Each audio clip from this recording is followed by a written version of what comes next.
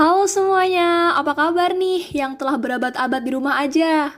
Pasti kalian semua bosen deh, iya kan? Sama, aku juga. Dari bengong doang sampai jingkrak-jingkrak, kepanasan. Terus, ngitungin bantal sampai ngitungin rambut, juga udah dilakuin coy. Udah gitu, pekerjaan yang harusnya kita kerjain di luar, kita kerjain di rumah. Serba online lagi. Iya, kalau kondusif. Belum kalau misalkan adek nangis gereng-gereng minta ice cream. Terus udah gitu, kakak yang suka jahil dan gangguin kita. Sampai tukang bakpao yang ada lagunya. Kayak gini nih. Coba-cobalah bakpao yang halal. Bakpao lalalala, enak rasanya. Halal loh. Yang hits banget tuh kalau di Jogja. Maaf nih kak, nggak aku sebut bakpaonya, soalnya nggak di-endorse. Di masa pandemi ini, bener-bener deh, nggak melihat siapapun. Dari rakyat kecil sampai pejabat negara, mau kaya ataupun miskin, mau kece, mau biasa aja, semua kena imbasnya. Dan apapun profesinya, pasti ada deh hal yang membuat kita semua harus bertahan di masa kayak gini. Bertahan untuk bisa hidup, bertahan untuk bisa selalu beribadah, bertahan untuk selalu bahagia dari kejenuhan yang melanda. Udah gitu, bertahan untuk menjaga cinta kita. Oh no! Wait, udah ngaco aja. Maaf guys. Oke, lanjut. Membahas mengenai profesi, dampak pandemi ini benar-benar sangat amazing banget buat kita. Nggak cuma di RT, RW, kelurahan kak, dunia tuh kena. Gila ya emang.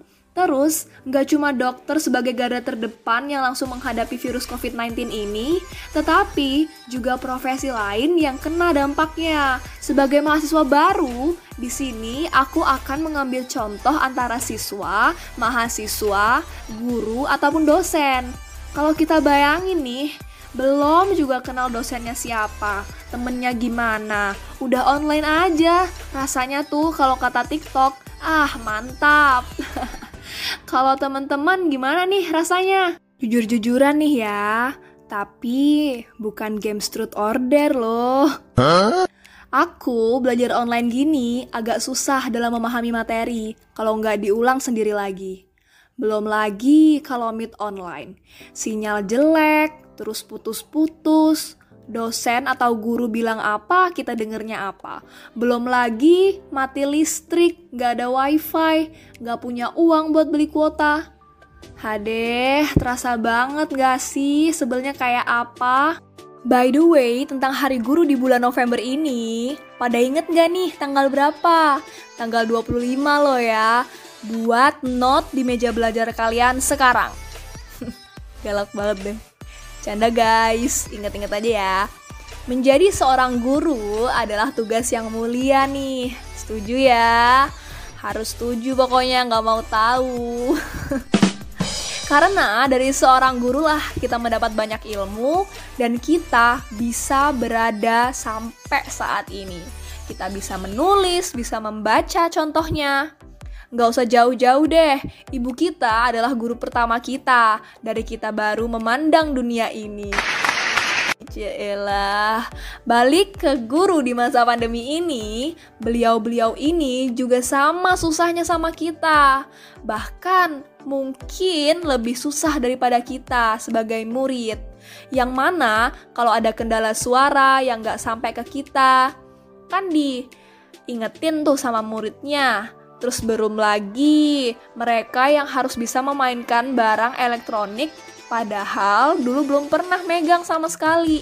Belum lagi dituntut untuk selalu kreatif biar muridnya nggak bosan di masa pandemi ini. Dan banyak deh hal lainnya. Emang sih ya, aku sebagai murid kadang juga suka ngelanggar kalau kelas online. Eits, jangankan online nih teman-teman. Kalau offline aja suka ngelanggar.